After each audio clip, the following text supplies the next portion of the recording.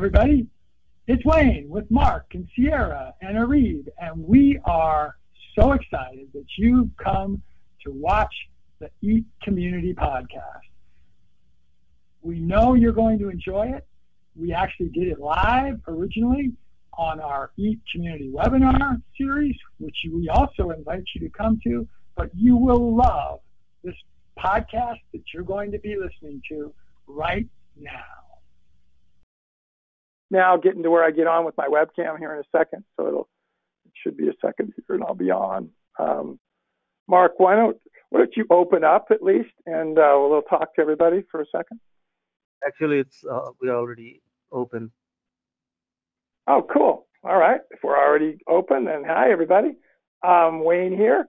I'm out in northern Colorado with below zero temperatures and going to get colder, they say, although the whole country is in sort of a cold spell right now.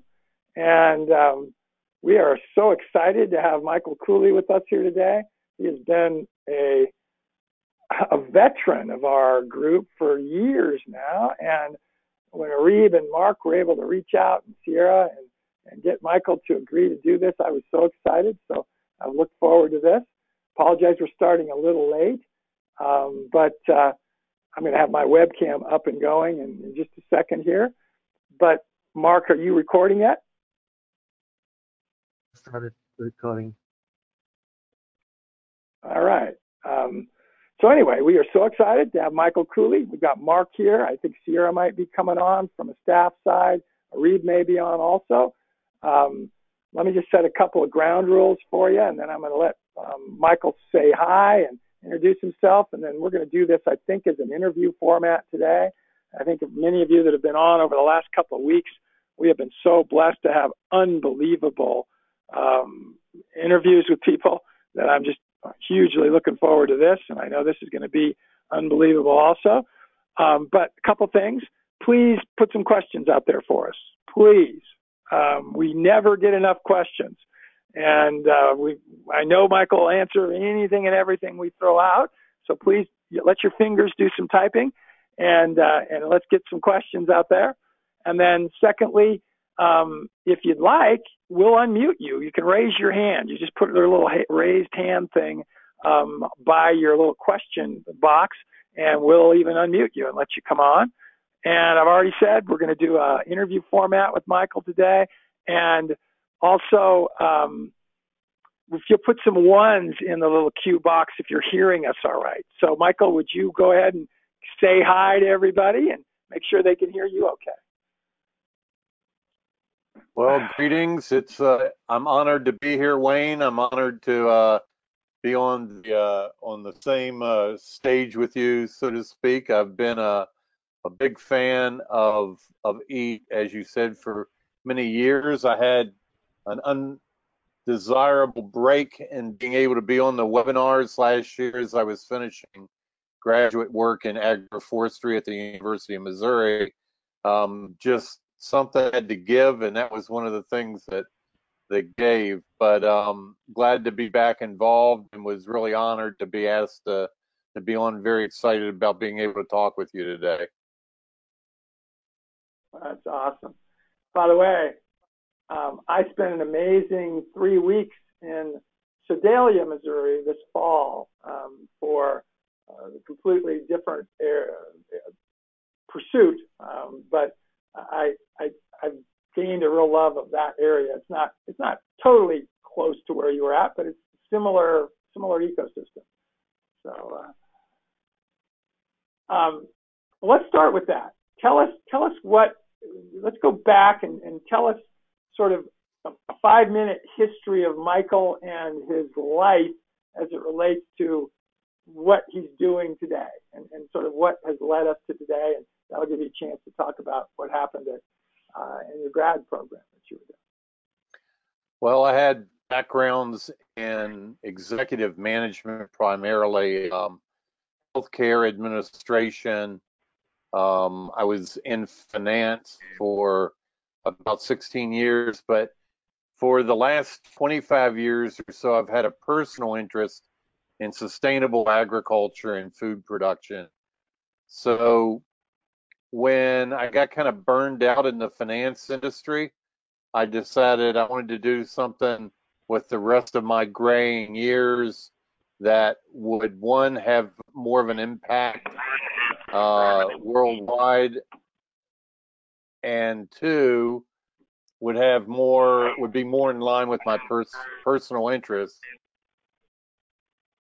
So I had pursued the permaculture design certification and received that with Jeff Lawton, and had been teaching permaculture and doing permaculture consulting. But I came to the conclusion that permaculture, while it has a lot of social capital, it doesn't have a lot of academic capital, and it doesn't have a lot of buy-in by governments internationally. So I had also developed an interest in agroforestry, and agroforestry, on the contrary, has a lot of academic involvement and also has a lot of buy-in by governments. The USDA actually has a Department of Agroforestry. So I began to pursue the master's degree program at the University of Missouri, and it was a great program, and I loved every course, with the exception of possibly the GIS course, which is very hard to take programming remotely. But it was all online, and it was great. And through some other amazing interactions with people, and a course that I took at Echo Global Farm in Fort Myers, Florida, a course on a certification in tropical agricultural development. I met a guy who invited me to be agriculture director for a project in Sierra Leone, West Africa. And that kicked open all kinds of doors for working in agricultural development. So I teach. I've been teaching agricultural courses and conferences over Zoom because everything's so shut down with flights into Africa. They're very cautious there, and they have a lot of restrictions on travel.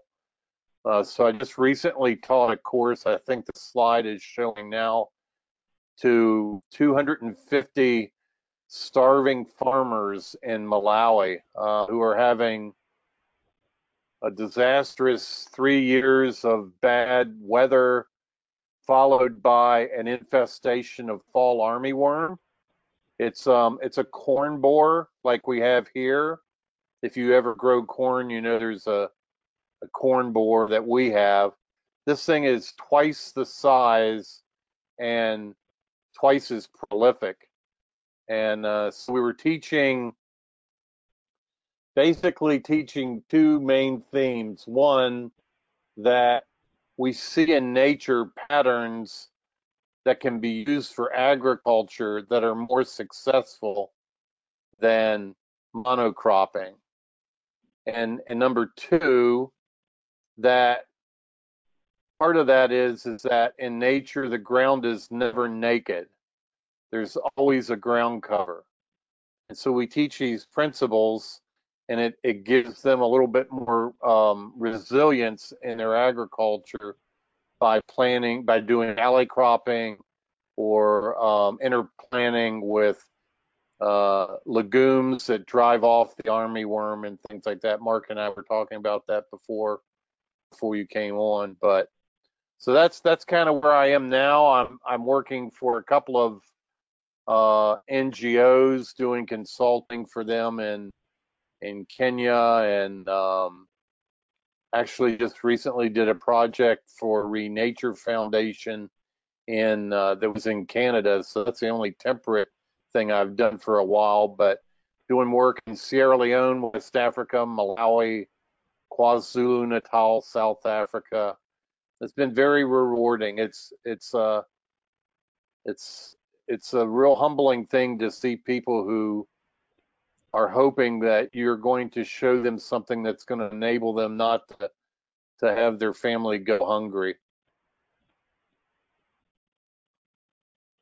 By the way, everybody, you should just, something huge to hear there. All of what he just described with these places he's helping has happened during the pandemic when he can't go visit them. and all he's able to do is teach through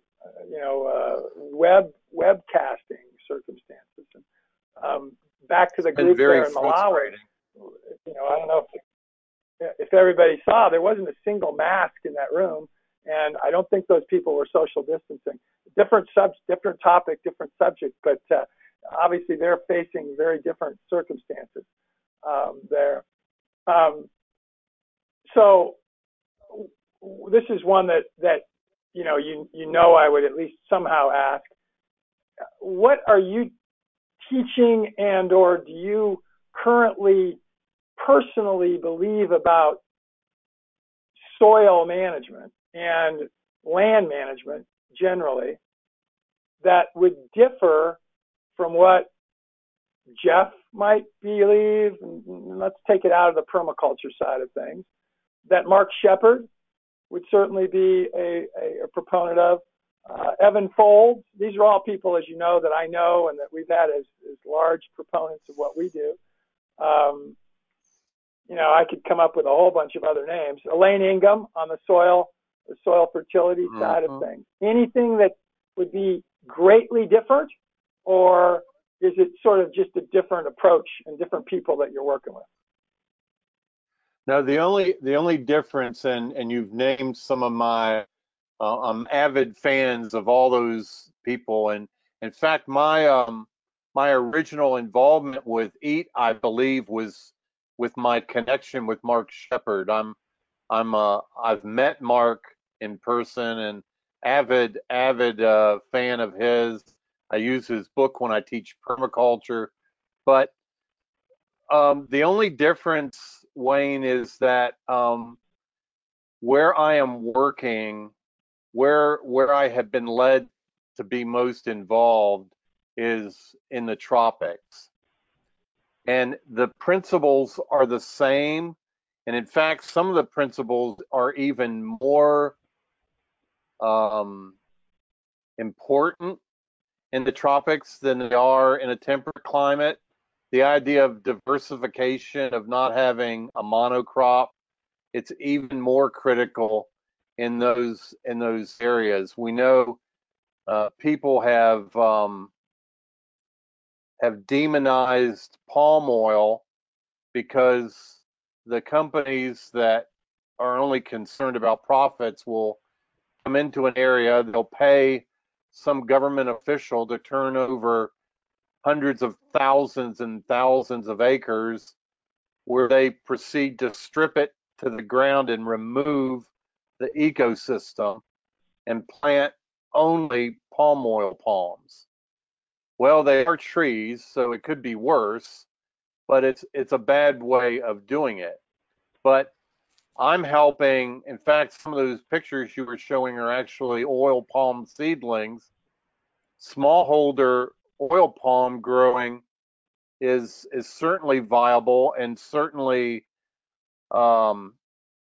gives smallholders access to a cash crop. Producing the oil from the kernels is not a particularly difficult thing. It doesn't require industrial mechanisms. They can do it in the smallholder share in a small setting in a barrel, and then they can sell it. And even though these people, many of them in many parts of the tropics, have all these millions of acres of palm oil trees around them, they pay retail for palm oil.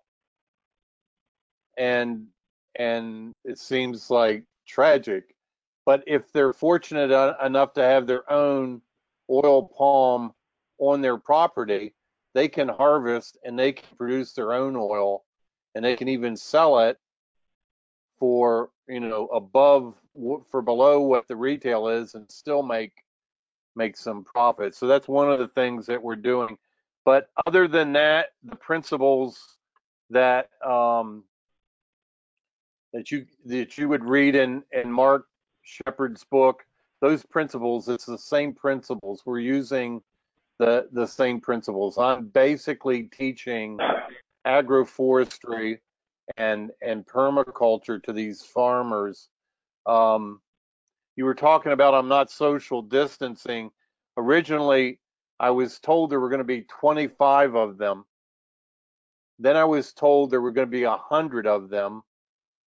And at the day of the conference, and we provided funding for them to be able to print all the slides that I used. They had 250, and the venue only allowed 100 into the venue, and 150 of them had to stand outside and listen to speakers. I think the venue felt bad, and so they said, well, another 50 can come in. So they allowed another 50 of them to come into the venue. But yeah, I didn't see any mask over there at all when I was teaching. But yeah, so the things that you're talking about, in my lecture, in my workshop that I did for the farmers in Malawi in that conference, it was 6 hours long. I started teaching on East Coast time. It was 2 a.m. and taught for 6 hours, beginning here at 2 a.m. It was about 8 a.m. for them there. They had breaks and a lunch, and it was very productive, very humbling. At the end, I thought I was done. I wrapped it up, and people began to walk up and get in line at the front of the conference center where they could see me. And they would take the microphone and they would speak in Chewa, which is their local language, and then it would be in reverse interpreted for me. And yeah, the whole conference was interpreted into their language. It's very difficult. You speak a few sentences and you stop, and you speak a few sentences and you stop for 6 hours. It's quite an arduous way of teaching, but it was effective, and people came up and got in line to take the microphone and express their gratitude for new ideas. They had never thought of the idea that the ground should be covered. Yet they have these, when the rainy season is, they have this deluge of these typhoons that come in and wash their soil away. And I told them, my brothers, this is your soil. This is your property washing out into the ocean because the ground is naked. And they understood it. They got it right off. It was like, how come we didn't think of this before? So yeah, the ideas are not really any different. It's just that because it's the tropics, I'm in the tropics so much, it's a little different that way. The soil, you would think in a jungle situation. Currently, I'm restoring cocoa farms in the Gola rainforest region of Sierra Leone, and during the 90s they had a horrible civil war there. If you ever saw the movie Blood Diamond with Leonardo DiCaprio, it's about that civil war. And it was an important industry. Cocoa was an important industry for Sierra Leone. But when this civil war was, the rebels would come in and basically attempt to force people to join the rebel army. Of course, they were fighting over diamonds. And so the men of working age would leave the country until the war would be over, what was a 13-year-long war, and many of them just never returned. Well, it shut that industry down. It shut the cocoa industry down. And when the war was over, people were too busy trying to feed themselves instead of growing cocoa. So you have these 20-year-old cocoa plantations that have been abandoned for that entire time. But they're completely viable, and the trees are still there, and many of them are still producing very heavy crops of cocoa. And so I'm actually trying to obtain Rotary International funding to help bring these farms back online in this particular chiefdom that I'm working at in Sierra Leone. But it's not, to answer your question, it's not really any different than the things that other speakers on the program have given. It's just it's in a tropical setting, so there are particulars for that. The soil there, you would think in a jungle, well, that soil must be rich, but it's not. It all oxidizes. There's no depth. It just oxidizes. Yeah, that's the fallacy that a lot of people don't understand about tropical, rainy season type of areas where there's dry and rainy. The undergrowth, if you just let something be natural, is minimal because there's no nutrients in the soil. It gets taken up so rapidly by those trees, and so it's a very different kind of a scenario. Michael, let's change subject just a little bit, but it's on the same topic. What's it going to take to get, of those 250 Malawian farmers, even 20% of them to be making a living from their farms rather than starving, as you've described? What is the, if you had to just say one thing, you couldn't give two answers, you couldn't give five answers, what's the biggest constraint stopping them from having success? Well, the biggest constraint is that they are accustomed to monocropping, and if they can make the transition to agroforestry or to intercropping or what have you, it will make a huge difference.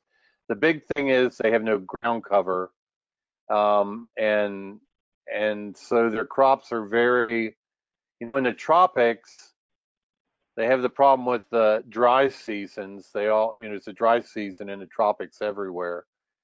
And in some places, the dry season, it's bone dry. I mean, there's no moisture. Well, 100-degree heat and no moisture is kind of hard on corn, which is what they're all trying to grow over there. And if there's some ground cover, if they can grow things by following natural patterns, which is what, if you would talk to Mark or Evan or any of them, they're going to say the same thing. If they would do that, if they would follow natural patterns for agriculture, and hopefully they are going to, we're in process of getting them access to desmodium seed.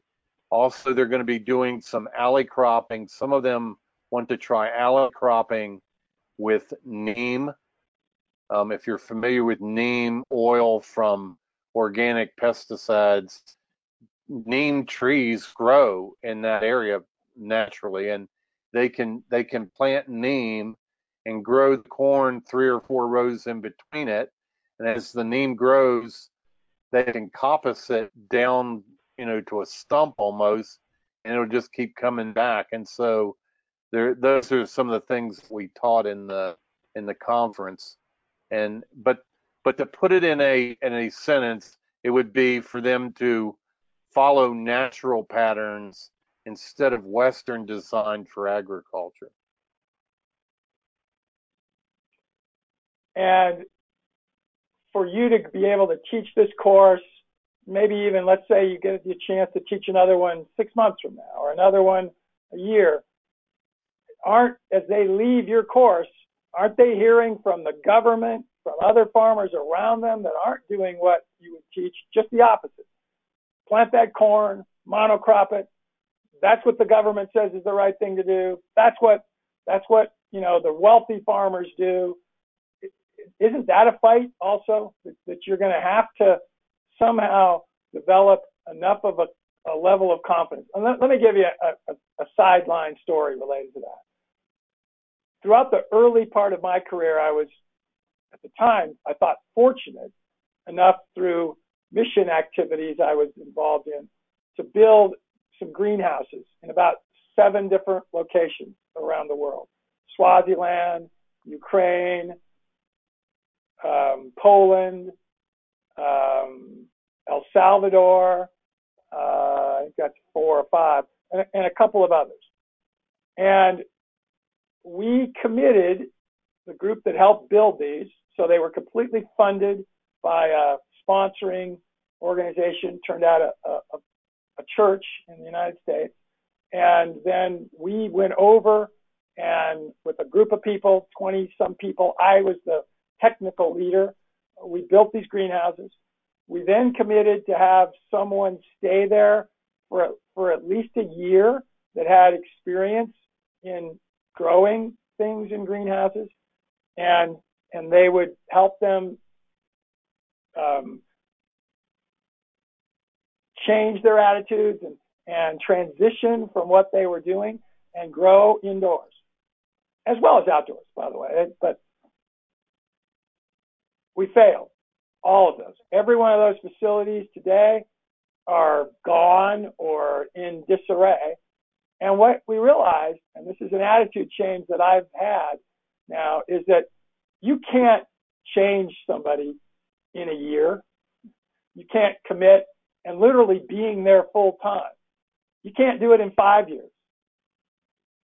You probably have to at least think about a generation, 25 years, which means, and you've shown kids in these pictures, it's ultimately the 5-year-olds that see it when it gets started, who when they're 25 are now in it, that are really going to cause it to succeed. So I'm curious about your thoughts along that level, because I'm really afraid that what you're doing now, if you can't get yourself and financially, because I actually thought that answer would be real simple, it'd just be money. If we need funds. I mean, if there were funds, you know, I could commit and we'd find guys that didn't have to travel even during the pandemic, and we would get them in there, figure out how they were. We would commit to them for 5 years, 10 years, 25, whatever, if it was funded properly. Because again, in the interim, they might start making money early on, but they might not. And you certainly still would need funding for people to be there and helping and being alongside them. And that's my biggest worry, and only because I've seen it happen so much in projects that I've had involvement in. So I'm curious about broadly your thoughts about that. Well, it is one of the enormous development hurdles, and it's probably the most common that it fails. I've read of projects in Haiti where, you know, they plant trees, and the idea is for these trees to grow up, and they'll be coppicing trees that the people will be able to use to heat and cook with. They'll be able to chop and use for cook fuel. But before the trees get up to a decent size where they can handle the coppicing, they get cut down. And we think, well, you know, what's the problem? We told them they had to wait. I had a lady who's a missionary in Burkina Faso say that part of the problem is you've got the woman of the house who is typically doing the cooking. She's carrying baby on each arm. She's got 2 babies hanging onto her dress as she's trying to walk. She's not going to walk to the place where they currently get wood, you know, like a quarter of a mile away, when these trees that were just planted by the Americans are right here. They're going to take them. They're not going to wait. So sometimes that's the situation.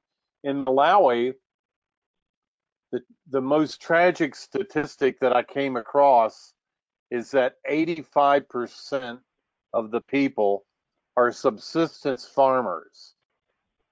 85% of them are subsistence farmers, meaning that they farm so their family doesn't starve.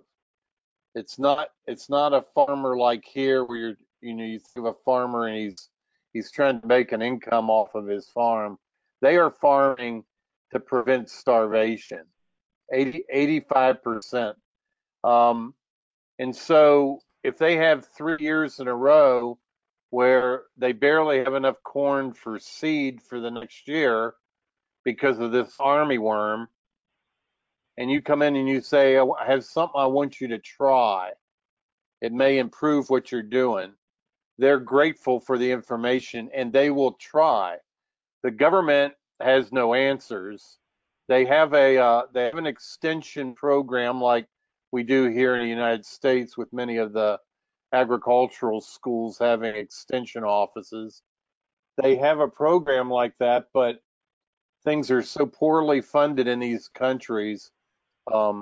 Sierra Leone, where the cacao is, and where the oil palm was pictures were, it's the 6th from the bottom on the Human Development Index. It's 6th from the bottom in the world as far as development. There's no electricity. People don't have running water. They don't have electricity. It's deeply, deeply impoverished. And so anything you can do to bring in, improvements is generally they're willing to listen. Now, there is always pushback because you're coming in and you're the tall guy from the West, and generally you're of a different skin tone, and so they think, well, why are you telling me about agriculture? I live here, you don't live here. And so there is, as you probably found out, there is a finesse with how you present. One of the things I wanted them to try, because it's Sierra Leone's the #1 country in the world for death of live-born children before age 5. And it's because many of the infants are stunted because the mother's milk dries up when the child is a couple of weeks old, and there's nothing to feed it. There's no stores. They don't know what formula is. It's not anything they have. So you got a child who is screaming, not able to eat for days until the milk production comes back. But moringa, if you're familiar with moringa, it's a tropical tree that is unbelievable nutrient value. I mean, when you read it, you think that can't be possible. The NIH has done major studies on moringa, and it grows there just crazy prolifically if you plant it. Well, you try to tell them that, and it's kind of like if I told you, hey, there's some silver maple trees out here, Wayne. If you go and eat some of those leaves with me, our hair color is going to go back to what it was when we were 15. What do you say? Well, you might try it, but you'd look at me kind of strange. You'd say, well, how come I never heard this before? And that's how they reacted about the moringa. But I was able to find a young man who was working with a British non-governmental organization who was doing trials there on the galactagogue properties of moringa, bringing back milk production and nursing mothers. And he was able to speak to my guy, and of course he's a local guy, so he was like, okay, we'll try it. So it is tough, and sometimes you feel like your money is being thrown away. There's equipment all over the place that was brought in by mission organizations and NGOs that they didn't use it, and it just sat there and rusted. So you have to follow up. One of the benefits of having everything locked down like it's been, there has been more of an emphasis on using text messaging. There's been a normalization of that, if you will, and because of that, I've been able to stay on top of things and ask. So what about the brushing of the model farm for the Cocoa Farmers Association that we're developing? Has the brushing been completed? What do we need? well, we need more machetes. We need a few more hours paid for these people to do that. So I'm able to stay in touch as opposed to going back 6 months later with no information and finding that nothing's been done, like you were talking about. What are these? What's this tuberous plant that we're seeing in the view here now? Mark, don't there. Mark, right there. That's cassava. It's cassava. It's okay. It is almost as staple to them in Sierra Leone as rice. Rice and cassava is what they have. Wayne, 80% of every meal is carbohydrate from rice or cassava. It's like an enormous, well, you can see what it looks like.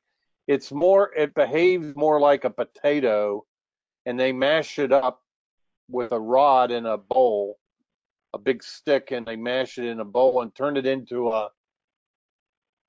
it's kind of like a paste, like if your mashed potatoes didn't turn out right or something. It's a starch, and they pour a little half a cup of soup over it, and that's their meal every day. That's what they eat, and that's why their life expectancy there is like 52. Wow. By the way, it looks like a Jerusalem or artichoke tuber growth on steroids.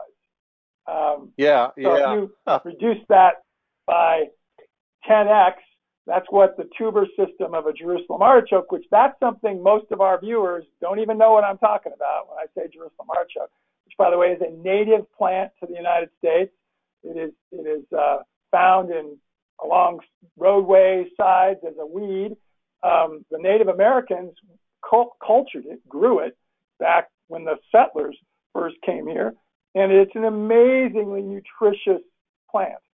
And I had the good fortune or the bad fortune, because you could look at it both ways, of working with a company back in the early 80s and into the mid 80s that tried to make Jerusalem artichoke another staple crop for the United States, and didn't succeed. And it's sad that they didn't, because it really could have been. There are millions of acres of it on the steppe regions in Russia, by the way. So the Russians have done really, really well with it. But just cassava I thought that was probably cassava, but I didn't know for sure. And it looks like on steroids. By the way, the Jerusalem artichoke has very high protein too. So it's not, by the way, it's in the sunflower family, everybody. And when you see it growing along a roadway, you probably think you're looking at a sunflower, and it's not. But anyway, some people here call a couple more little personal questions. What's that? Sunchoke. Some people here call it sunchoke. Yeah, and it's another property of it is it's an oligosaccharide. It doesn't affect. It has actually a sweetness to it, but it doesn't affect insulin levels. It's fructose-based sugar rather than glucose. Right. Yeah, it's an amazing plant, and its uppers have as high as 38% protein for livestock feed. I mean, it's a pretty amazing plant. Something that another webinar, another time, and another speaker. Yeah, very vigorous as well. It's very vigorous as well. Oh, it'll grow anywhere. It'll grow in the deserts of Nevada, and it'll grow in the rainforests of the Olympic Peninsula. It's a pretty amazing crop. So let's go for a little bit here, take 10 minutes or so, and go into a little more lightning rod kinds of questions in a little more personal sense. Tell us about a tool that you've started to use in the last year that you really love. You don't have to think about it very much. It could be a hand tool, it could be a farming tool, it could be an internet tool, you name it, that you would highly recommend to others. Let's see. Well, I've got a real nice set of clippers that I'm really enjoying. It's Felco. that I use for pruning, but that's not a very good example. Of No, course, that's fine. people know about That's a good one. If it hits you. yeah, people know about A-frame levels, and I've had to teach people how to use A-frame levels. That can help you with contour lines and things like that. That's one. No, those are great examples. I was never really a fan of Zoom, and to be honest with you, I'm not that big a fan of it now, but it is a tool that I have learned to use, and it's an effective way. If you can't be somewhere live, it's an effective way of dealing with things. So that's another one that I would point out.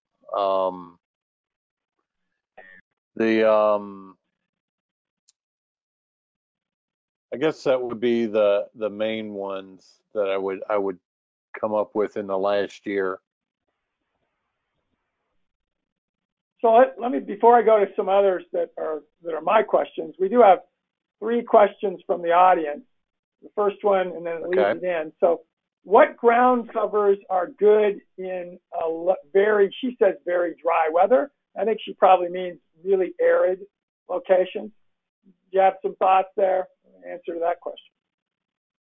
A lot of times we put in things like beans or legumes like lab. Now I'm talking about the tropics now, which, if you've got wet tropics and you've got dry tropics, but pigeon pea, which is a almost shrub level bean, pigeon pea, lab, cowpea. We've used cowpea successfully. Cowpea is what we recognize here in the States as black-eyed peas. So if you're a fan of black-eyed peas, if you're from the South, it's almost required, but the Southeast anyway. But those are some that we would have. Typically legumes that work well. You can also use trees to function as ground covers. Leucaena, Faderbia, some of these trees that grow in the tropics that are nitrogen fixers, you coppice them and you put the leaves on the ground. Probably the best one right now that I would think of is Inga, INGA. Amazingly fast growth. It can be coppiced to a stick from a full-size tree, and the leaves are highly valuable for soil composition and for soil nutrients. And you can cover the ground with it so thick you can still plant corn in it, but yet it will come up through the corn. The leaves that you've coppiced down from the Inga will form a mulch that will hold the moisture in, will protect the ground from erosion, and will keep the weed pressure, even in the tropics, keep the weed pressure off. So sometimes ground cover isn't necessarily from something that's growing on the ground. Sometimes ground cover can be in the form of trees that the leaves form a ground cover. So I don't know if there's more to that question, but that's what comes to mind. That was awesome. Really good answers. No, that was awesome. So back to, anyway, audience, by the way, throw in some other questions for Michael. We've got about 15 minutes left here, and make sure you get them in. Michael, what about a person other than your parents that had awesome influence on you up through your, let's say, the end of your high school times? So young adulthood, childhood. One person, just give us a little bit about who they are and why they had such an influence. Well, they're not with us any longer. You said other than my parents are not with us any longer. There's a man who I grew up with. He was kind of a youth leader in my church, and as I grew out of that and was a college student, he continued to be a mentor. He was an engineer and a plant manager of a corporation that made fruit harvesting and bagging equipment. A brilliant man, very brilliant, very smart man, but very keen on his abilities in the area of logic, and it was such a benefit being around him and learning how to think. It's one thing to be told what to think, but and given the information that we can fill our thoughts with, but this man was very good at teaching you how to think, and so that was a great benefit. It's a good question. I hadn't thought of that for years, but that's who I would say. Now let's bring us up to the current time. Same question, but now we've already talked about several people who have been influencers, but is there one that really stands out and that's influenced you as it relates to your agroforestry or your land management, or maybe take a different direction, your helping people perspective, because that's clearly the underlying of what you're doing? The first person that comes to mind would be Jeff Lawton with the Permaculture Research Institute. When I took the PDC, it blew my mind. It seems so obviously correct and so obviously different than what we see in current agriculture. And then when I read Mark Shepard's book, it was just more of the same. So I would say primarily Jeff and also Mark. I have I have downloaded every EAT presentation that Mark did, and I copied slides as you were going through his slides. I was doing screen print on my Mac and pulling them over, and I would put them in a folder. But that's fair because Mark and I were at a expo one time, and while I was presenting, I saw him taking pictures of the screen of my slides. So it was fair. But Mark's a great guy, and Jeff Lawton. I guess I would also have to say Bill Mollison, kind of posthumously, but that would be my answer.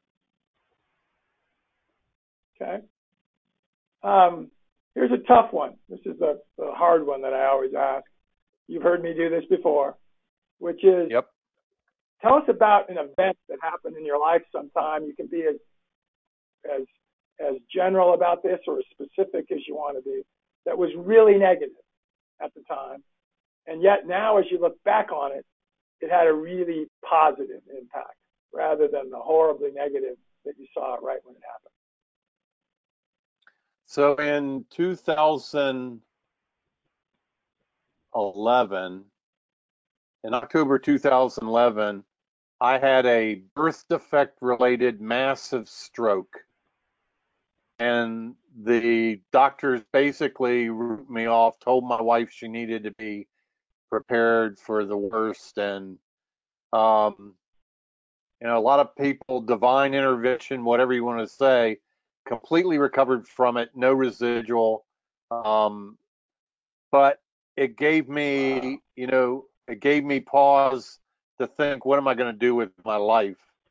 I may, for the longest time, I really thought that it was something that, I may have a shortened lifespan. I wasn't sure. I've since been told that I probably have longer than most people, and that's not an issue because they did scans to make sure there wasn't other situations like that. So I've had a lot of checkup in that area. But that event was a very negative event. Obviously, they, told my family I was going to die, or if I wasn't, they were going to push me around in a wheelchair the rest of my life. And none of that materialized. But it gave me the recognition that for all of us, life is fatal, and what are we going to do with it? So that had some influence on my desire to quit being a successful financial advisor and pursue agricultural development in the least developed world. And then last question, and then I'm going to let you sort of finish off with whatever thoughts you have, and please let you put questions in if you have them. Look ahead 5 years, maybe even longer, 5, 7 years, maybe not 10, 5 to 7 years. And if funding was not an issue, you literally could get the reasonable amount of money that you needed to both travel, once travel's opened up, to help fund your teaching in Malawi, in Sierra Leone, possibly even to fund some of what these farmers need to be doing to make things right. What do you see yourself doing 5 to 7 years from now? Funding's not an issue. Pretty much just more of the same, Wayne. I've been asked to come to Zimbabwe in September and be involved in a organization called Foundations for Farming. It's the same type of idea, ground cover and things like that. I'm going to teach in Malawi in July live instead of over Zoom. Also going to do a workshop there on beekeeping. They've asked that. I'm a beekeeper, and I was in the in the actual conference that I did. I talked about beekeeping as far as the bees being pollinators, and that might be something that I'm going to interrupt for just a second. My audio source is going dead. Michael, I'm just interrupt quick. I'm going to still be listening. I've got to go grab another one, but I'm going to be off the webcam. So keep going about what you want to be doing. Okay. So I am going to be teaching beekeeping to the farmers in Malawi as a part of agricultural processes.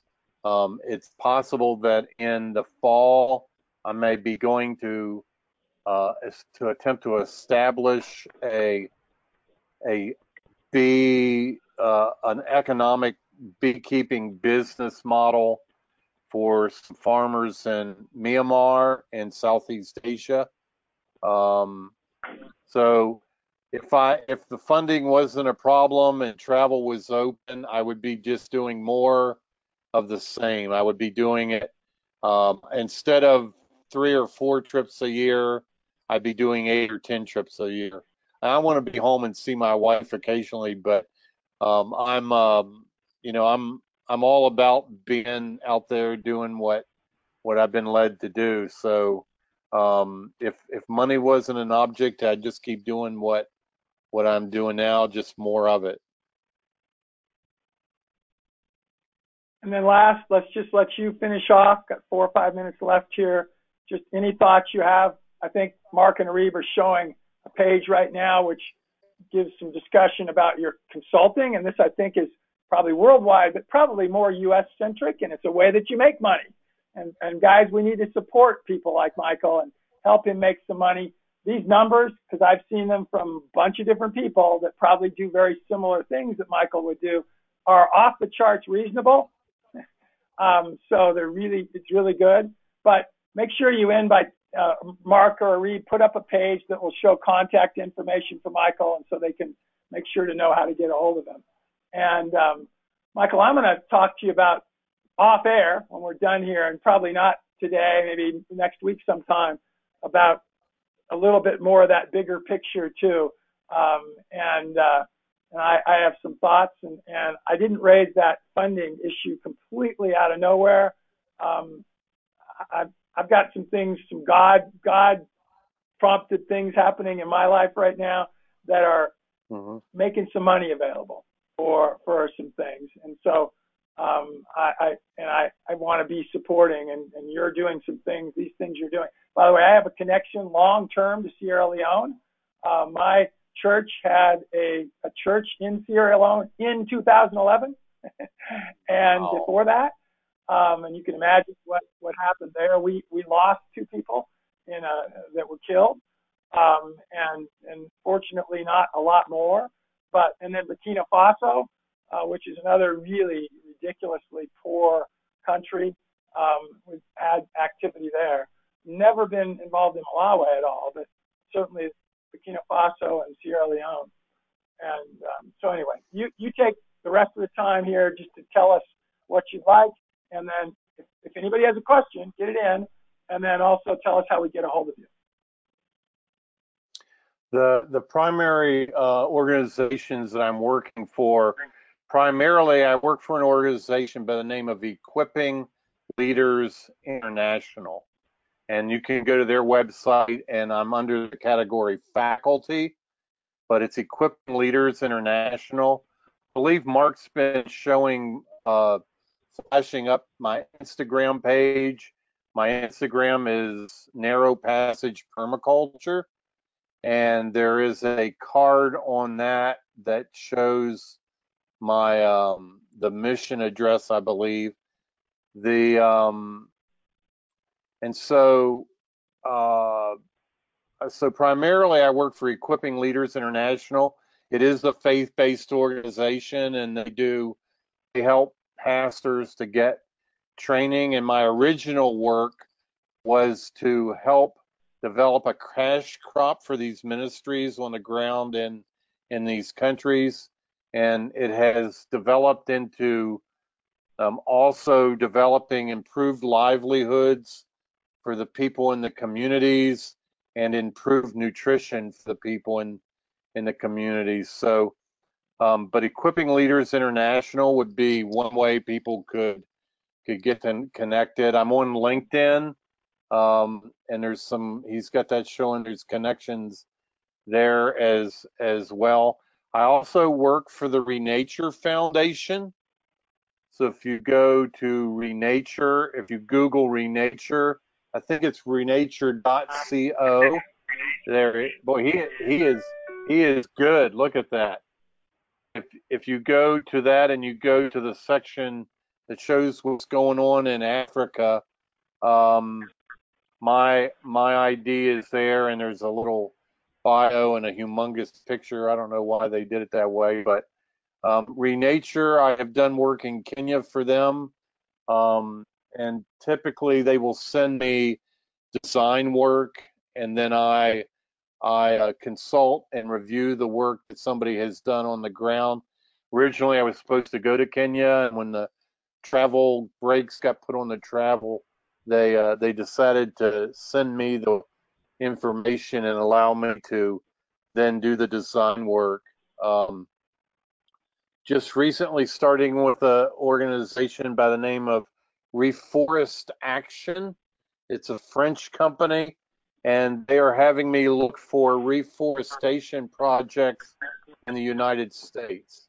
So I'm also doing work. Those are my side hustles that I've got going on in addition to the work that I'm doing with Equipping Leaders International. But people are welcome to go on the ELI website. There's ways that you can get in there and provide support that way. And if anybody emails me, I can put them on my newsletter. And Wayne, I think you would really enjoy that. So if I can make sure I have your email address. Yeah, my email is narrowpassagepermaculture@gmail.com. So yeah, he's got it there on the thing. So that's if people want to be on my mailing list, I tell stories of things that are going on, and it's very popular email list. I've got hundreds of people who have joined it, and be happy to add anybody to that would like to be on it. It's awesome. Well, we're a little bit over, and I appreciate it. Our audience has stayed really stable through this. Thank you guys for being here. Hope you enjoyed this. I certainly did. I always do. So great to have somebody who's been with our EAT community for as long as it's existed almost, which we're coming up on 5 years in June. Wow. And he's doing great things. We want to help him do those great things. Please reach out to him. Get on his mailing list. By the way, mine's real simple, Michael, and again, you'll have it even by just what you did for getting on the webinar, WayneDoorband@gmail.com. Just name and Gmail. And I'd love to be on the mailing list, and I want to help. We want to help. Mark and Areed, thank you for your help. Sierra, thank you. And this has been awesome. And Michael, thanks so much. Let's stay. Like I said, I'm going to reach out to you next week just to talk about some other broad topics. So fantastic. Awesome. Love to have Mark, you join me in West Africa. That would be real fun. That'd be great. I'd appreciate that. Mark, why don't you take us out? Hey, everybody. I bet you enjoyed that immensely. That was one of our most amazing presentations here at the EAT community. Please look forward to our next podcast in the very near future, and we look forward to seeing you again on the EAT Community Podcast.